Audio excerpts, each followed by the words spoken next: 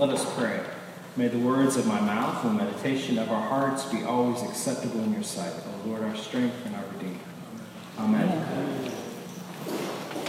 Merry Christmas. Merry Christmas. It's good to keep saying that, right? Mm-hmm. As we transition from Advent, wrapped with anticipation, and as we light these candles, we're so close to that Christmas Eve or Christmas Day service where it feels like we get to release that joy, right? That bask in the glow of Christmas and what all of this means and why all of us do these kinds of celebrations together.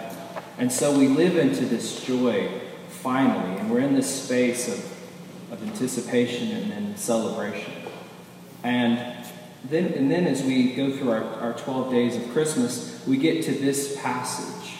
And I don't know about you, but when I read this in the Gospel of John, it feels like an introduction, right? It's so different from the other Gospels in the way that it starts.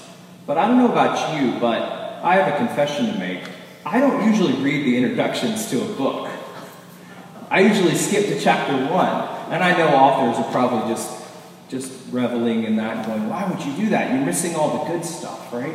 But a lot of times, we just skip right ahead. We want to get to the bulk of the matter, what the real juice is. And in turn, this whole gospel is basically saying, don't skip the intro. This is really, really important.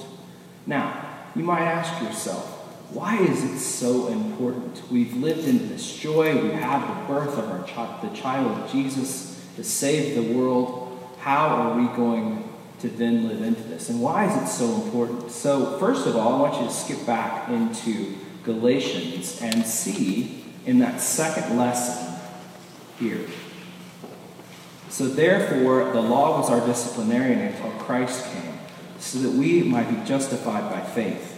But now that faith has come, we are no longer subject to a disciplinarian.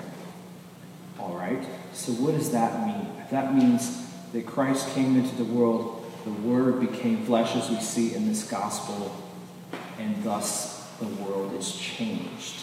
Now, the big part that always stands out to me here is, we like to call it in kind of academic setting, logos, the Greek meaning the Word became flesh. And so for us, as we sit here today, we didn't have the opportunity to meet Jesus face to face. We can in each other's hearts through the Holy Spirit, but we didn't get that chance. And for those who came beyond, generations after, they couldn't have that connection either. But the Word made flesh means that Jesus resides in these words. The Holy Spirit resides in the gospel. If you've noticed in the way that we present the gospel every Sunday, we take great reverence to it. We have a procession.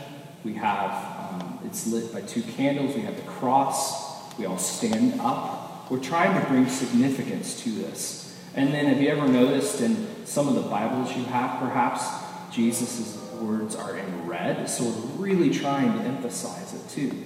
But it really doesn't need all that. I don't know about you, but when I crack open a gospel, I feel a connection. I feel, when Jesus is speaking, I feel that instantaneous connection, unlike any other book that I've ever read. And it's the same way with this part. Now, that's why we can't skip it, because there is that infinitesimal connection between us and Jesus. And here's a real thematic shift, though.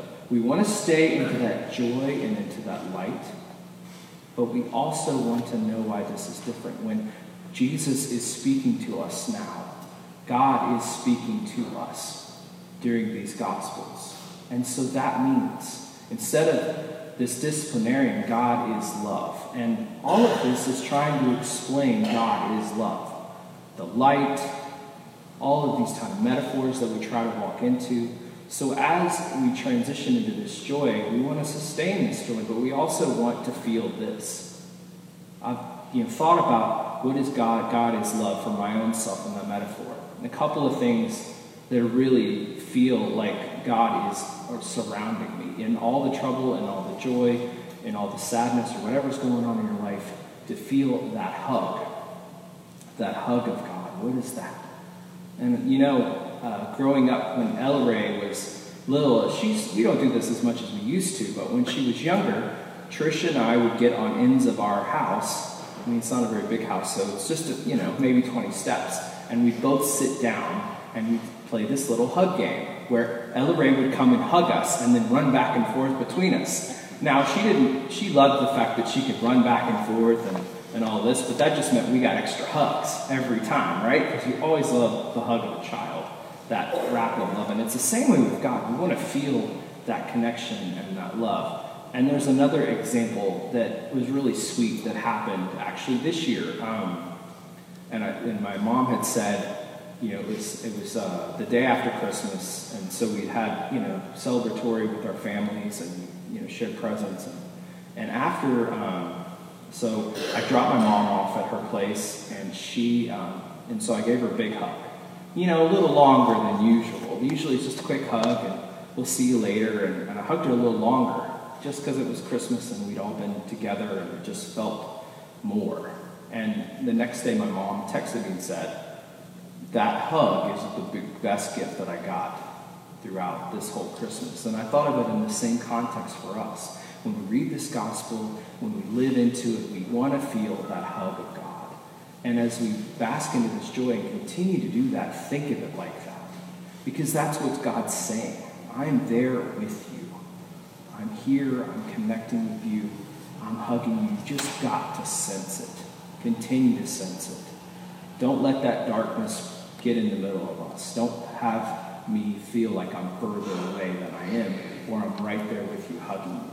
So it's like a child's hug. It's like the connection that we have. And when we have those hugs and we have that love, we can do a lot of things. We can live into our life with Christ with strength, with conviction. We can do the brave things we need to do.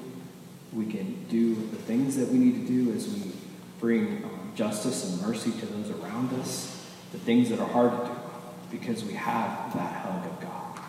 So I want to leave that with you today as we bask in this Christmas season.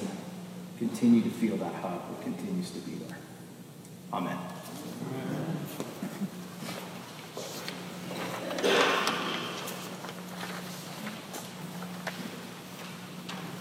I'd like you to stand as able and say together the Nicene Creed.